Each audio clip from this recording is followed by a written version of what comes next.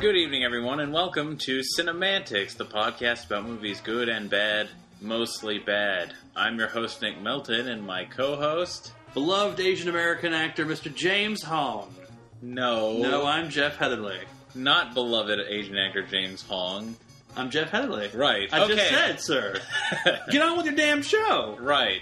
Okay, we now bring you part 3 of our month of movies... Is this part 3 or is this part 2? It's part 3. Oh. Yeah, part 3. Last week's was The Thing. Which you recorded a year ago. Yeah. So now we have this latest one from 1986, directed by John Carpenter, and starring Kurt Russell, because it is part of our John Carpenter-Kurt Russell collaboration theme month. Carp Russell. This is Big Trouble in Little China. What a schizophrenic opening this was. Yeah. This is a movie that exists. It does. And I wanted to know what you think about it. I haven't seen this movie in years, so I have some thoughts, but you haven't seen it at all. I've never seen this movie before. I could live without ever seeing this again. Really? Yeah. I thought you might enjoy how ridiculous it is. I did, but I could still live without ever seeing it again. That's fair enough. Yeah. The first time I saw this was years and years ago. I must have been a kid at the time, because it's been at least 15 years since I last saw this. And I must say I enjoyed it a lot more when I was younger. Yeah. It just seems like the sort of movie that like kids would be like, yeah, sorcerers and monsters and James Hong and offensive Asian stereotypes, you know. This movie has those in aplenty. Like, I was watching this and I was wondering, like, I wonder if when this came out in the 80s, like, Asian Americans and whatnot were like, oh man, this movie's so awesome because it's all about, like, Chinese mythology and stuff. But because this was before the PC age. But it also feels like a lot of this mythology has to be bullshit. Oh, I'm sure. Like, it has to be all Carpenter concoctory. Oh, I'm sure it is. Like, it was written by, it wasn't written by Carpenter, though, and I thought it might be. It was written by Gary Goldman and, David C. Weinstein. Gary Goldman is the only one who has a link. He co-wrote a screen adaptation of Minority Report, as a proposed sequel of Total Recall, and let's see, he also wrote Total Recall and Navy SEALs. So not the best credits, but yeah, people do like Total Recall. They do. Anyway. So, yeah, an adaptation by W.D. Richter. I'm not sure what that means, because it's not really adapted from anything. Maybe it is. Well, it didn't say on the credits, adapted from blah. That's true. But, so who knows what that means. Yeah. It says so right there. Oh, although the film was originally envisioned as a Western set in the 1880s, screenwriter W.D. Richter was hired to rewrite the script extensively and modernize everything. I think it would have worked better as a Western in the 1880s. I don't know. Really? I don't know. I like... one of the things that we're kind of skipping ahead to something, but I'll go ahead and go to this. One of the things I realized that I did like about this movie is the fact that Kurt Russell, while he is playing the typical Kurt Russell role, is also playing the audience in that every time something happens, he's like, would you stop being so wordy about this and just explain the damn thing? Right. Like, because everything... like, first off, like, but he could still 90% of the dialogue in this movie is exposition. Yeah, it's all like Victor Wong, like saying back in the ancient mystical days, an ultimate evil spirit and the nexus of evil. And then Kim Cattrall's best friend saying things like, "Isn't he the guy who ran the thing and he was part of the Asian mafia? And I'm writing the story and I've got red hair and I don't know what my purpose is in this movie." Boom. Yeah. This movie has a lot of dialogue that just is clunky dialogue. Do you want to talk about the people delivering that dialogue? Sure. Did you have something you were going to lead into there? No, I was just going to say I think it would probably work fine still in the 1800s because you could still have an incredulous main character. This is true. Even more so. And like that whole mysticism thing, it would work really nicely in a Western context. And the racism would make more sense because people weren't as open-minded. Was there really that much racism Not in this really, movie? but like overall it just feels like the movie bag might have of been stereotypes. Unintentionally racist. Yeah. Because, like, it's simultaneous. It's like celebrating martial arts movies and, like, Chinese, like... Culture and mythology, while at the same time just totally bastardizing it. Yeah. Like, it's odd, especially 20 years removed from... And for all the exposition that the dialogue is made of, very little of what happens is explained. Yeah. Like, there's the scene that I described as their Schwartz is getting twisted. Since when can they do that? Oh yeah. You know, like we'll get Yeah. there. We'll get We there. will. We'll get there. Let's- Cast time. Okay, let's do this. As we mentioned, it is Kurt Russell. Right. I'm the only one who says this apparently, but I'm going to stick with it. Jurt Carp Russell. Carpal tunnel syndrome. No. Kurt Russell as Jack Burton. One of the most... I mean, Jack Burton, God, that just sounds like an atypical action star, action hero name. They're always named Jack, and they always... It's like Jack Colton in Romancing the Stone. Jack Burton, he's a trucker, and he fancies himself an amateur philosopher Yeah. of the road. He drives on the road, just yammering into his little, Tape recorder. little radio thing that all truckers have. Yeah. It's like, oh man, when the rain's coming down and the wind's at the... Remember what Jack Burton says. Burger, burger, burger. Yeah, exactly. Yeah, he's Kurt Russell. And then second build, we have Kim Cattrall as Gracie Law, an American lady with green eyes. Whoop-de-doo. It's Kim Cattrall. Yeah, but see, here's the thing. This is why I was like, every time you were like, I was like, I don't know. And this is why. Because you know what? I enjoy adorable 80s era Kim Cattrall versus oil can, now era Kim Cattrall, Sex and the City. I mean, have you ever seen Mannequin? No. It's I've seen Mannequin 2. I'm so sorry about that. The original Mannequin is oddly better. Because that movie is just it's weird, but it's enjoyable. I watched it once with a former acquaintance of ours, and it was a delight. And she was a delight, as she always the was in the mannequin? 80s. Yes, Kim Cattrall. she was very cute in the 80s. I'm not going to dispute that. I won't lie. I spent a lot of this movie in my 80s head swooning. At Kim Cattrall. Quite a bit of this movie. Yes. Okay. I've confused you. Third build, Dennis Dunn as Wang Chi. Okay, we gotta, once all these names, they all start to sound the same, so he's the, He's the sidekick. he's the sidekick, yeah, the little demure Asian guy who's, kind of thin and wiry and tiny in comparison to Kurt Russell's bulging arm muscles. Bulging arm muscles. Really? We Look keep at talking about Kurt Russell's biceps, and I'm like, listen, he's not entirely built. I mean, he's built enough. He's built enough, but it's more like on the poster for this movie. Yeah. Yeah, but anyway, in comparison, he's a thin, wiry Asian guy who. Okay, his goal in the movie is to get back the other female who's in peril. Yeah, there's a lot of There are multiple women in peril in this movie. There are, but because there's that airport scene, which makes very little sense. There's the whole subplot about the woman that Kim Cattrall's protecting with legalities that we never see again except for one time. Yeah. And then there's the you never see her again. And then there's the fiance, and then there's Kim Cattrall herself, and then there's red-haired reporter lady. Yeah, there are 4 women in the movie. Most of them are unimportant. But that's Wang, he's the sidekick. Fourth bill, we have a villain of our piece, James Hong, playing David Lopan. Yeah. James Hong. I actually think James Hong did a decent job in this movie. James Hong always plays parts he was supposed to play. Yeah. Always. Well, I thought he was good. Yeah, I'm not saying that. I'm saying he's always good because he's always playing James Hong. In just different circumstances. Well, this is James Hong as evil sorcerer. Yeah, this is Hong at his Hongiest. Yeah. Especially in that first time you see him where he's just like, oh, I'm James Hong. Suck on it. Yeah. And one thing I will say, at least Lopan is a better name than Cuervo Jones. Cuervo...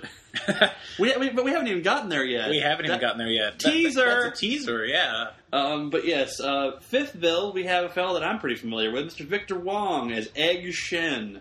I was really hoping his name wasn't actually Egg, that was just the way it was pronounced, but it is Egg, E-G-G. Yes, he runs the Egg Foo Yang tours, if we can drive even further stereotypes home. Well, I remember Victor Wong from Tremors, and that's really all I remember him from. I remember him as playing the grandfather, the Japanese grandfather, in all 4 Three Ninjas movies. Well, since Wong is not a Japanese name, actually, let's find out where he's from, because I'm curious.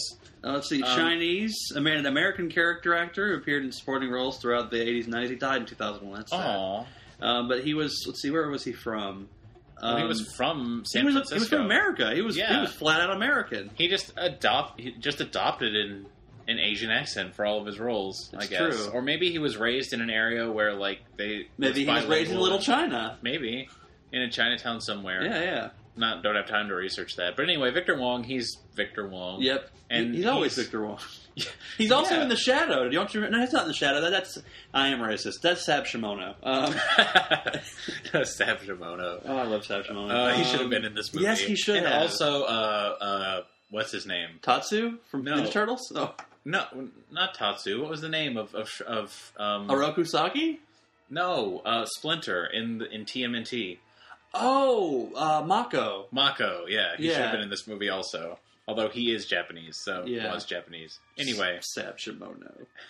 But he's not in that. But I know who is in this movie? Al Leong as Wing Kong Hatchet Man. I assume he's a henchman with a hatchet. Yeah. And then we have the aforementioned red-haired reporter lady who makes no sense. Kate Burton as Margot. Now, I know that name, Kate Burton. What do I know her from? Let's see here. She's the daughter of producer Syl Burton and the legendary actor Mr. Richard Burton. Stepdaughter of Elizabeth Taylor. How about that? Boom. Let's see here. Film and television. First Wives Club. Life with Mikey. The Ice Storm. All My Children. Burton has been perhaps best known for her work on television. She made many appearances in the late 80s and 90s on episodic television, including appearances on Spencer for Hire, All My Children, Brooklyn Bridge.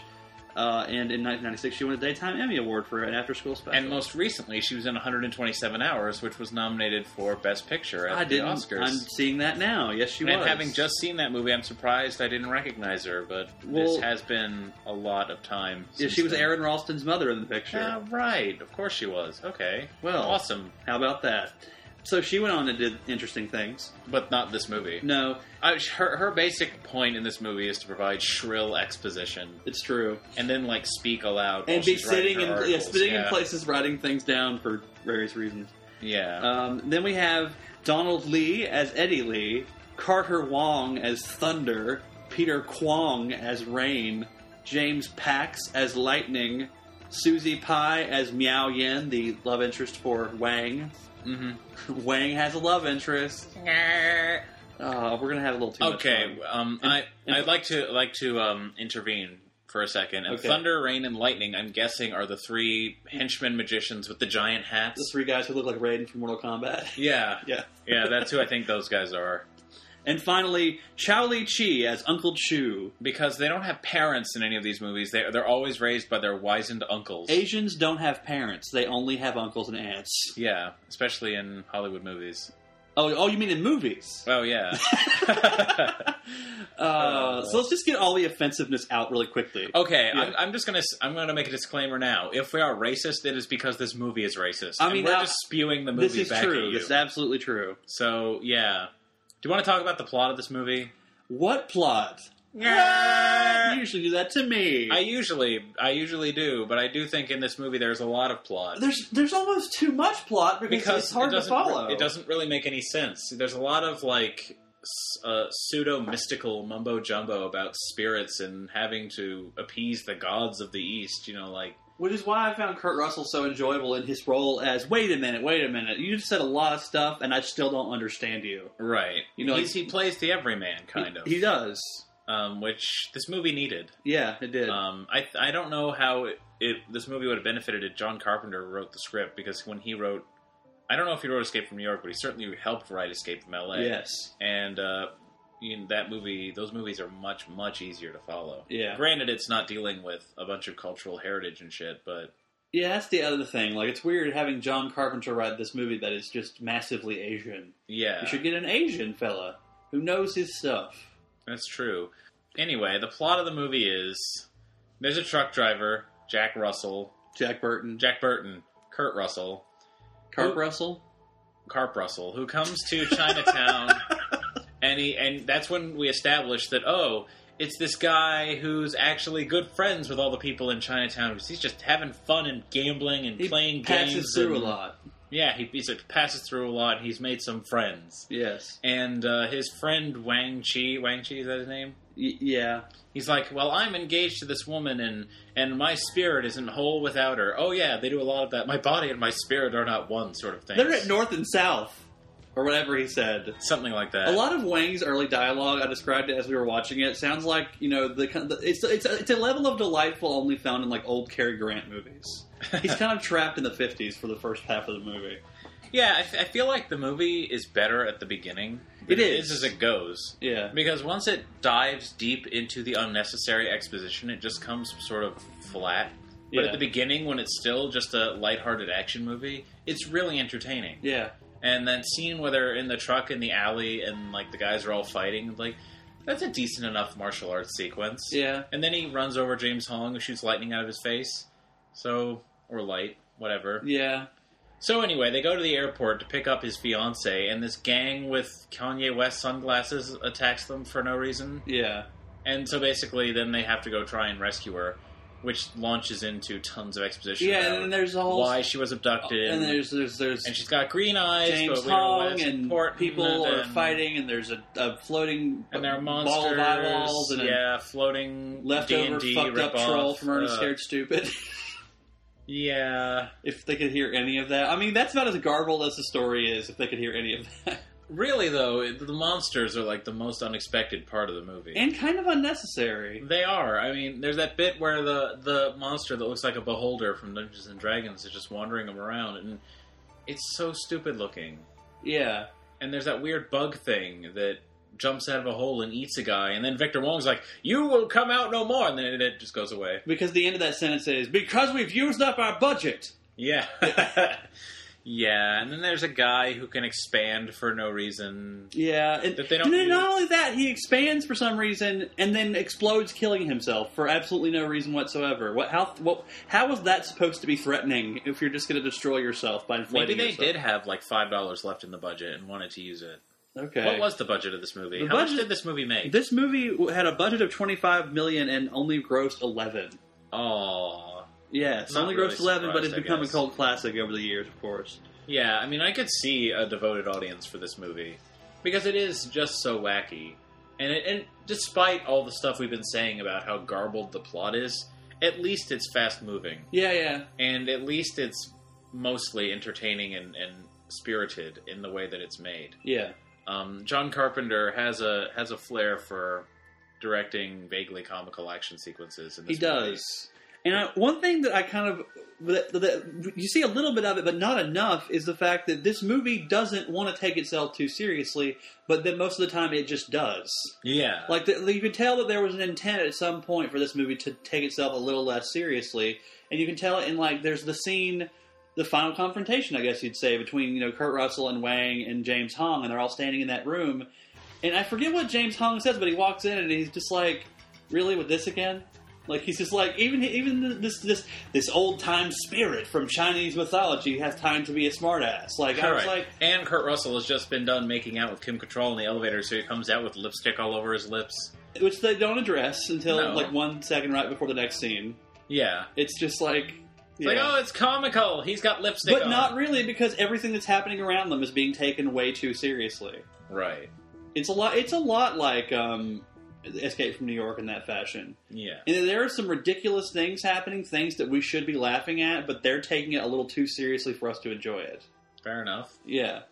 You mentioned during the movie that John Carpenter seems to have a habit of killing off his villains anticlimactically. He does! Now, for the record, not to, kind of shatter the illusion of podcasting, but we've already watched... this is the last movie you're recording an episode for the month of Carp Russell. Yes. And I was present for this and both of the Escape films. And in both of those, both times, the villain is dispatched in a really disappointing, lame fashion. Like, I'll only talk about Escape from New York because this is all they've heard about. But Escape from New York, he just punches Isaac Hayes a couple times and then climbs up a wall. And then Donald Pleasance riddles him with a machine gun. Does he? Oh, that's right. That's right. But even that's still kind of a letdown. Because you're like, no, we spent this entire... That's another reason, not to go off on this tangent, but that's another reason why Escape from New York works. Because if we're supposed to believe that Snake Plissken is a badass, which we learn in L.A., but if we're supposed to believe that he's a badass, why have fat old Donald Pleasance firing the killing stroke with the machine gun when Snake's just hanging there ready to go? Way to fuck your hero out of his big moment. Yeah, basically. Yeah. I'm sorry. Did that get heated? I'm sorry. But anyway, here we've got Yeah, just a knife to the head. Yeah, well, you kind of don't do it justice. At the beginning of the movie, Wang Chi and I hate saying that name because it sounds so fake. Like, sounds like Wang Chung. Yeah, from Street Fighter. No. Mortal Kombat! No! Wang Chung... Wang Oh, Chung. wait, I know what I'm thinking Wang of. Chung is a band. Oh, Everybody Wang Chung tonight? I'm thinking of Chun-Li. Jesus Christ. We are racist. Well, they all sound the same. Stop having names that sound the same. Pop culture. Seriously, all like the Asian martial arts characters in pop culture have names with like Chung or Lee in them. It's true. So stop it. Anyway, Bruce Lee. Bruce. There's a name you don't hear for a martial arts expert in most movies. Yeah. Bruce. That's easy to remember. Anyway, that's my little tangent. Yeah, let's get on to something else. And me trying to climb out of the hole that I just dug for myself. Anyway, at the beginning of the movie, they're playing a game where he has a machete, and I don't know exactly what it is he's trying to do. Cut the bottle in half with the machete? Which I'm surprised they didn't revisit at the end, like, hey, now that I've got my girlfriend, chop. They never actually revisited that, which I was kind of disappointed about. Well, he hits the bottle with the machete, and inexplicably, because it's a giant machete, instead of cutting in half, it flies into Kurt Russell's face, and he catches it, and he's like, oh, I've got great reflexes. And then at the very end, he throws his knife at Lo Pan, and it hits, like, the gong behind him, because every Chinese sorcerer needs a giant gong in their room. Yeah. And he picks it up, like, oh, this is a good knife. Goodbye, Mr. Button. And he throws it, and he catches it, and he throws it back, and it hits Lo Pan in the forehead. There's not even a pause between the throwback either. It's catch fling. Like, it's awesome. It's immediate. That's what's awesome, though. Yeah. Like, boom! Death! And just straight into James Hong's head.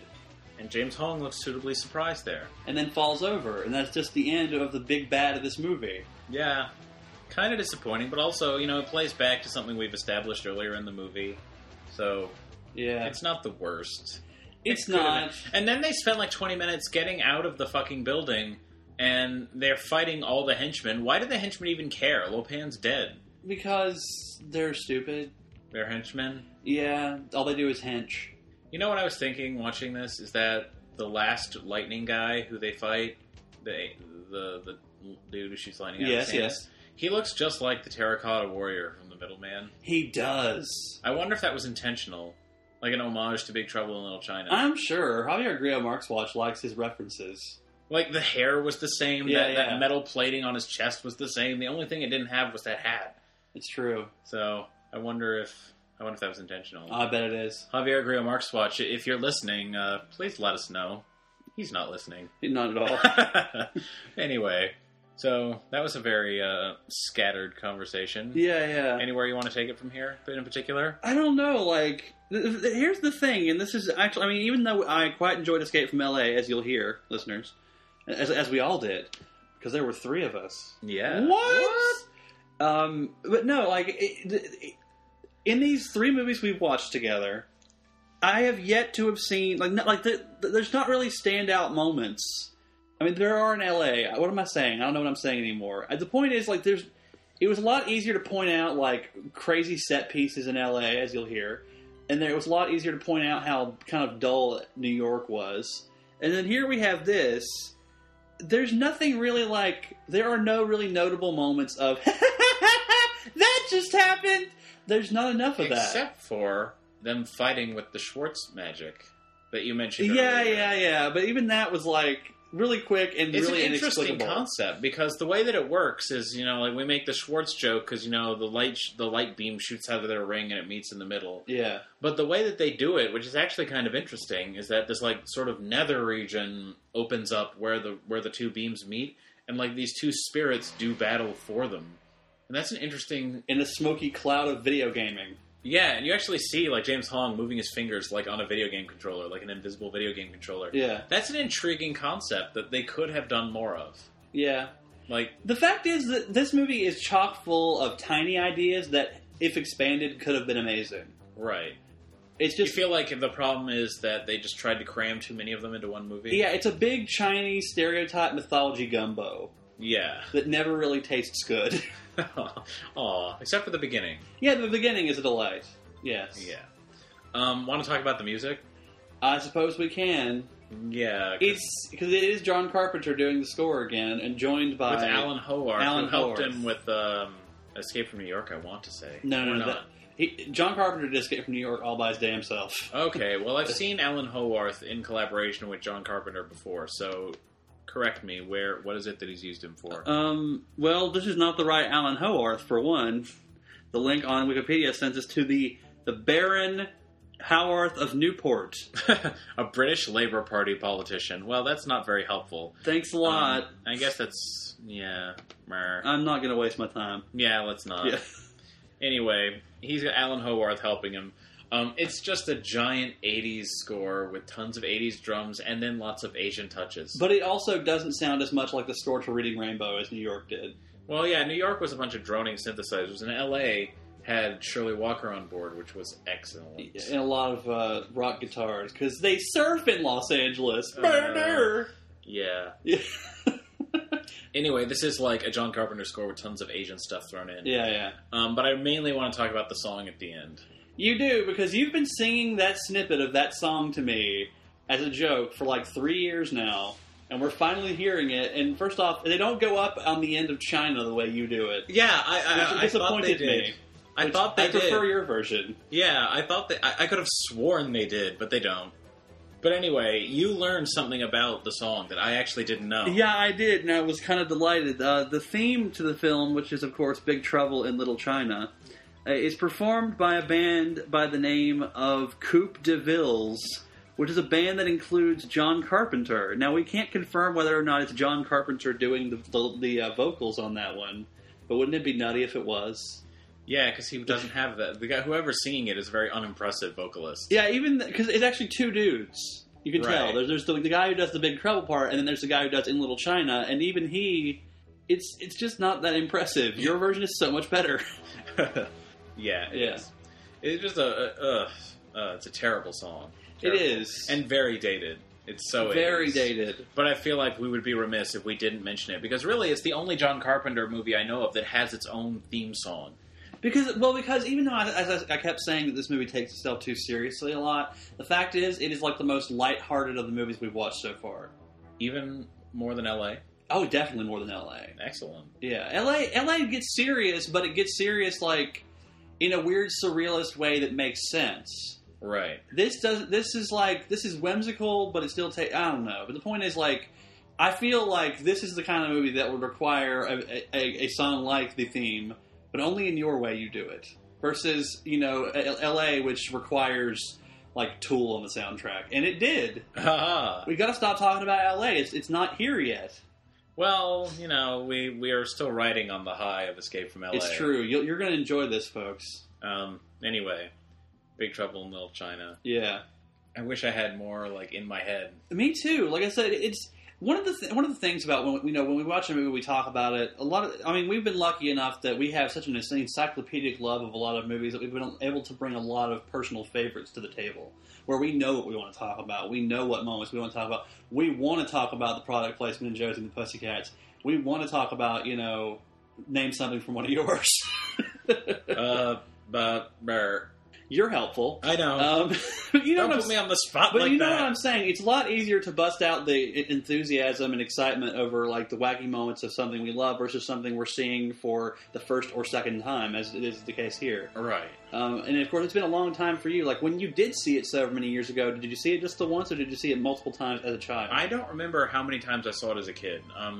I remembered like bits of it started crawling out of my memory as I was watching it, which would lead me to believe that I saw it more than once. Right. Because like you'll remember this. Like I would be sitting there and just be like, oh yeah, because something was about to happen that all of a sudden I remember. Right. The last shot of the movie. Yeah. Although the way the camera was panning. Well, yeah, you could tell it was coming, but like I remembered what was coming. Yeah. So little things like that. Like there were parts of it I didn't remember. Like I didn't remember the monsters really. Yeah, I knew there were monsters in this movie because, and it also has a lot to do with the fact that this movie is often compared to the Eddie Murphy film The Golden Child, which came out. I have not seen that. The Golden Child, which came out what year? Was it 86 also? 86 as well, yes. And it's another movie that includes a lot of Chinese culture and weird mysticism and creatures. It's actually a very similar movie when you get down to it. Have you seen it? No, but I just know this for a fact that it's a very similar movie. I'm pretty sure James Hong is even in it too. Victor Wong and James Hong are both in it. Yes. Oh man, in 1 year. It's like a companion piece. Hang on, go back. I want to see something. Okay. Who wrote the? Oh, never mind. Written by Dennis Feldman. I almost thought that I saw John Carpenter as the score composer, but no. No. It's Michel Colombier. Okay. Who I've never heard of. Yes, but The Golden Child is that Eddie Murphy picture that came out the same year. It's a very similar movie. And it looks like both posters were drawn by the same guy. But I think The Golden Child... But oddly enough, even though The Golden Child stars, a comedy star in Eddie Murphy, I think The Golden Child actually takes itself even more seriously, if I recall correctly.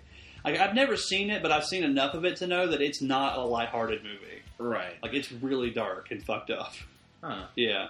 Well, this movie is not that dark or that fucked up. No, in fact, it's not remotely fucked up. It's just it goes right to the line where it would cross into fucked up and then stops. Right. I mean, it's got that bit where they're in the tank full of water and it's full of rotting corpses. Yeah. And those corpses are a bit more disgustingly realized than they perhaps should have been. Yeah. For a movie, but that goes by really quick. It does, but like you said, it's a and short, to be fair, this is the '80s, the time when look at the Goonies. Have you ever seen The Goonies? Not in a long time. The Goonies, which is this movie that is very much a children's film, I love it for a number of reasons, not the least of which being the fact that they have the balls to have kids cursing, which should happen more often, I feel, in film, especially in those situations. Because let's face it, when you're 13 years old and you're going through a cave looking for gold, and you're Corey Feldman, you're going to say shit a few times.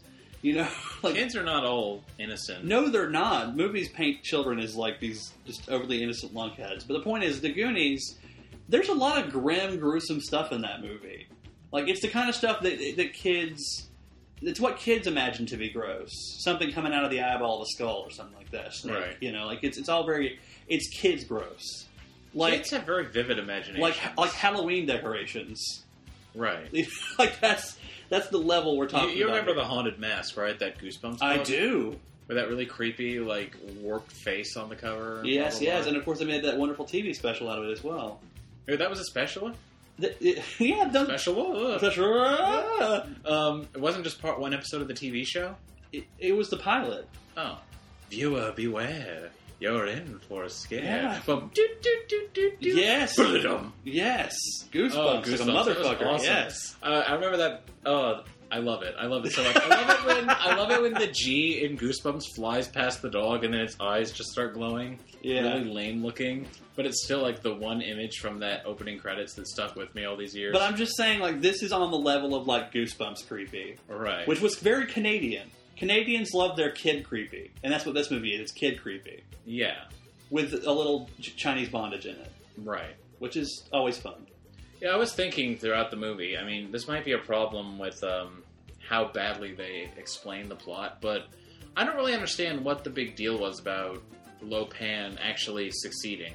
They sort of imply that if he succeeds, he'll rule the universe. But yeah, I mean, that's it. That's all you need in the 80s when it comes to a big bad in a movie. You just got to say, he will control the universe, and he seems to be kind of a prick, doesn't he? We don't want that, do we? Right, but mostly, I mean, they say that a couple of times just to nail home that, yeah, they should defeat him, but mostly the thing that they keep harping on about is that he needs her to break the curse because he's been in this horrible spiritual limbo for thousands of years.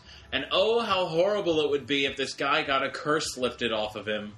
Because it would make the main character not happy because he would be married to the girl. Oh. But then he can kill him, and also because it's not probably... I feel fairly certain that this marriage would not be recognized by the state of California. Probably not. So, You know what I'm saying, though. Yeah, right?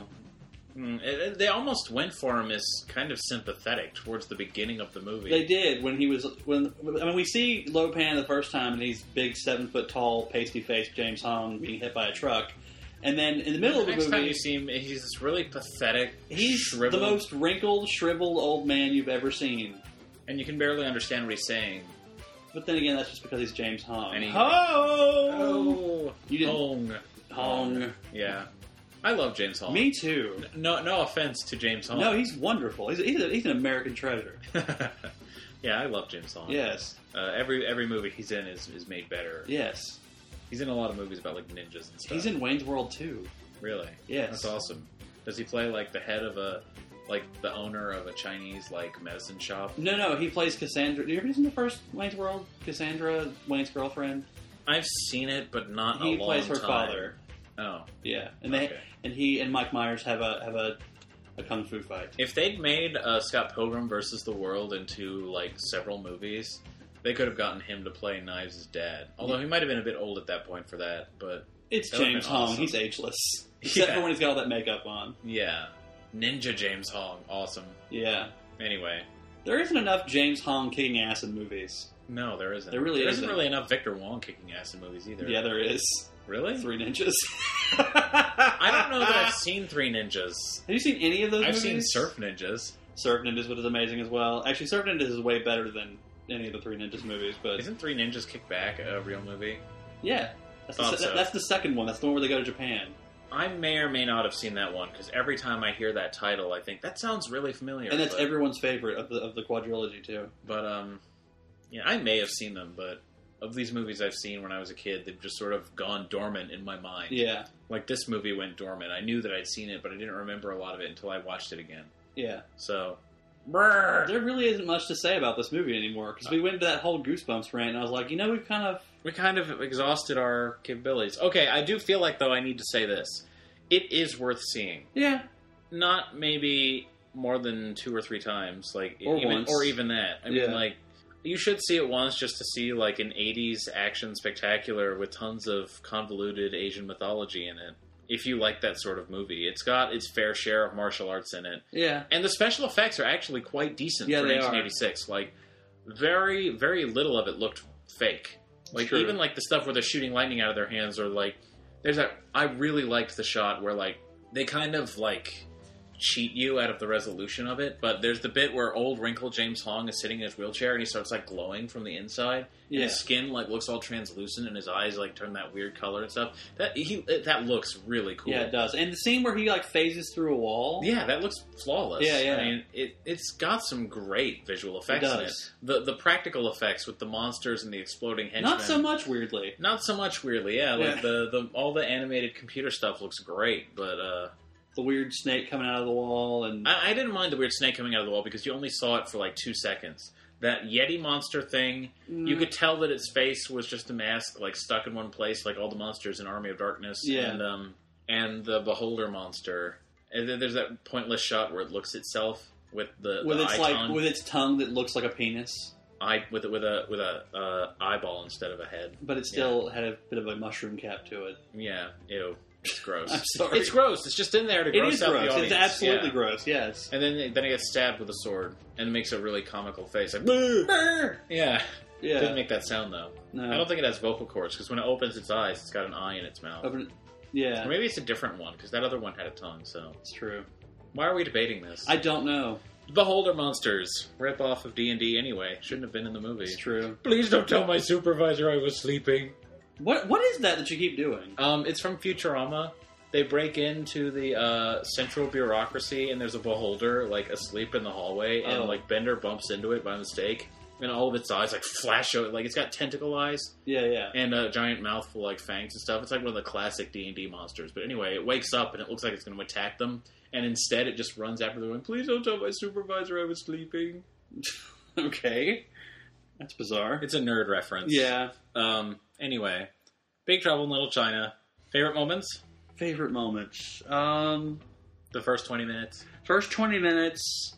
Most times that James Hong is on screen. And Victor Wong. And Victor Wong, yes.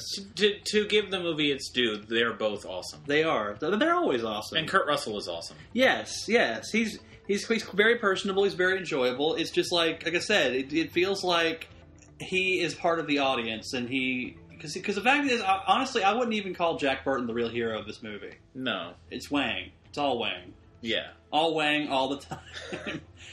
Aw. You went there. I did. I've been waiting to go there. Really, one of the pleasures of watching this movie for me was I was so familiar with what the poster looks like, because at my school, they changed the movie posters hanging in the theater every week, and they had the Big Trouble in Little China poster there, like, for a couple of weeks, so I was really familiar with what it looked like. Yeah. And I was like, oh, that's the shirt he's wearing on the poster. Yeah. That's the gun he's using on the poster. Like, just watching him acquire the different accessories that would become, what's on the movie poster. But Kim Cattrall never wears that outfit. No. What else is on the poster? Oh, dude with a line. Yeah, it's a typical Drew Struzan poster. Drew Struzan, to those of you who don't know who that is, I mean, I guarantee you've seen a poster drawn by him. I'm sure. He's the guy who draws the posters. They aren't photographs, but he draws them so perfectly it almost looks like the real person. Right. Like he did the Star Wars posters when they did the special editions in 1997. Those big paintings. Does he do the same? Did he do the same for the new trilogy as well? This one. Yeah. He did he did the Star Wars special edition, the Star Wars prequels, Big Trouble in Little China. I mean. He's an amazing artist, and he's one of the most famous poster artists I think that is out there. He does some great work. But anyway, he did this movie, so that's that. Yeah. Anyway, I interrupted you with favorite moments. I mean, that's it. And also, I did quite enjoy Kim Cattrall. You haven't seen Mannequin, and that was a real revelation to me because I'm so used to Samantha Jones, just this, midlife crisis woman who has a lot of sex and is very sexual. Right. Versus, the Kim Cattrall of this and Mannequin, who is just like fucking adorable. Right. And I'm quite taken aback, I have a thing for the 80s. Like, you remember when we were watching Mr. Belvedere and we were talking about the sister character, and I was like, you know what? I could totally go for that. The episode where she gets that wildly 80s hairstyle. Right. Like the big, friggin' Tina Turner, I don't want to fight no more kind of hair. Right. And I'm like, you know what? I could totally go for that. I have a soft spot for the 80s. You do. I really do. Which makes it kind of odd that you didn't like this movie more. It's true. This movie is very, very... I mean, you could only make this movie in the 80s. Yeah. Or maybe the early 90s. Maybe the early 90s, but mostly still be pushing 80s, it. Yeah. My favorite moments, the special effects. Yeah. James Hong, Victor Wong. I noticed during the credits, all the actors' names rhymed. Wong, Victor Kwong, Hong, Quang, Dang. There's no dang. Shamalama Ding Dong. No. That would be The Last Airbender. Yeah. Oh, God. Oh, my God. We need to cover The Last Airbender. It's so bad. Yeah. It's like, yep. Anyway. Yeah. Because I got to tell you, every time, thunder, lightning, or rain would start to do that thing, like that Tai Chi, where the lightning would come out, I was like, are they bending the air? Man, they do that for so long in the movie, The Last Airbender. I know. It takes them 30 minutes to bend anything, whereas in the TV show was instantaneous. Yeah, I just listened to a fantastic episode of Paul Scheer's podcast, How Did This Get Made? About the Last Airbender, where they described the extensive Tai Chi that was required to bend things. I didn't realize Paul Scheer had his own podcast. It is a podcast. Yes, but it's called How Did This Get Made, and it's wonderful. And basically it's just them ranting about terrible movies? Yes. Oh, I need to hear it, because Paul Scheer's a delight. Yes. He should have been in this movie. And Chris movie. Hardwick's in the second episode. Yes! I love Chris Hardwick. Yes. Let's see, what other favorite moments do I have? Kurt Russell. Yeah. Really? I don't normally think that much about Kurt Russell. I know I loved him in Death Proof, and but I didn't really realize that I loved Kurt Russell until I watched all these movies again. Yeah. Because he's just so awesome in all of them. So you just reminded me of one of my favorite moments that I can't believe I forgot about. Okay. The first time they infiltrate, the sex slave house. Okay. And he has to go in there as, that nerd. with the glasses. Businessman, yeah. Yes. That was so weird. That was delightful. Yeah, and the earthquake strikes the building, and the woman who's tied up to the bed the bed shakes in a really obviously fake effect. It was awesome. That whole sequence was pretty entertaining. Yeah, screaming prostitutes. Yeah, it's awesome. Kurt Russell, he's a delight. Anyway, yeah, that's really all I have to say. Yeah, I'm about done. Yeah, Big Trouble in Little China. How about it? Big Trouble in Little China. See, you just did it the lame way they actually do. I know. I didn't want to be wrong. You disappointed me. Oh, well. Big Trouble. There we go. In Little China. See, that makes more. I can imagine that song being attached to this movie more than I can the actual song. Yeah. I like my version better too. And like I said, that's how I thought they did it. Because it sounds like more of a stereotype. It sounds more befitting. Yeah. Because I can honestly imagine James Hong singing it when you do it. Anyway. Big Trouble in Little China. Yeah. Or, as the title will lead you to believe, Big Trouble in Little Chino. Yes, that's true. That A does not have a tail. Yeah. 1986. Kurt Russell directed John Carpenter. The third installment in our month of Carp Russell. Oh, you're finally adopting it? Yeah, finally. For this one that we're doing, the last one you're going to record? The last one we're recording. Yeah.